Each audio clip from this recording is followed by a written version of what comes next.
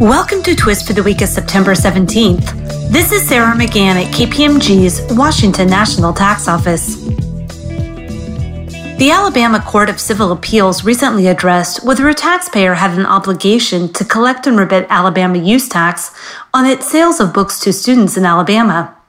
During the audit period, the taxpayer sold books and other educational materials in Alabama and throughout the United States. Each month, the taxpayer mailed catalogs and order forms to Alabama schools.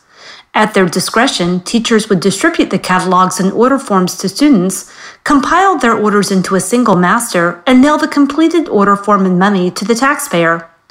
Purchased items were shipped to the attention of the teacher who submitted the order, and the teacher distributed the items to the students.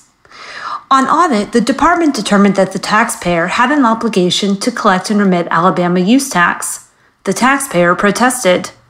The Alabama Tax Tribunal first determined that under Alabama statutes, the taxpayer was required to collect and remit Alabama use tax.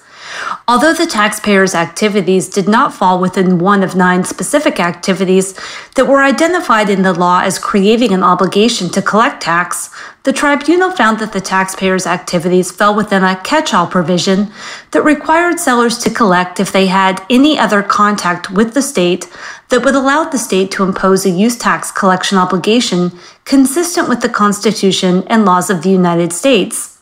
In the tribunal's view, the teachers were akin to a voluntary sales force whose activities in Alabama were essential and necessary for the taxpayer to make sales. After a trial court reversed the tribunal, the department appealed. The appellate court first noted that the catch-all provision relied on by the tribunal applied only to other activity not described elsewhere in the statute.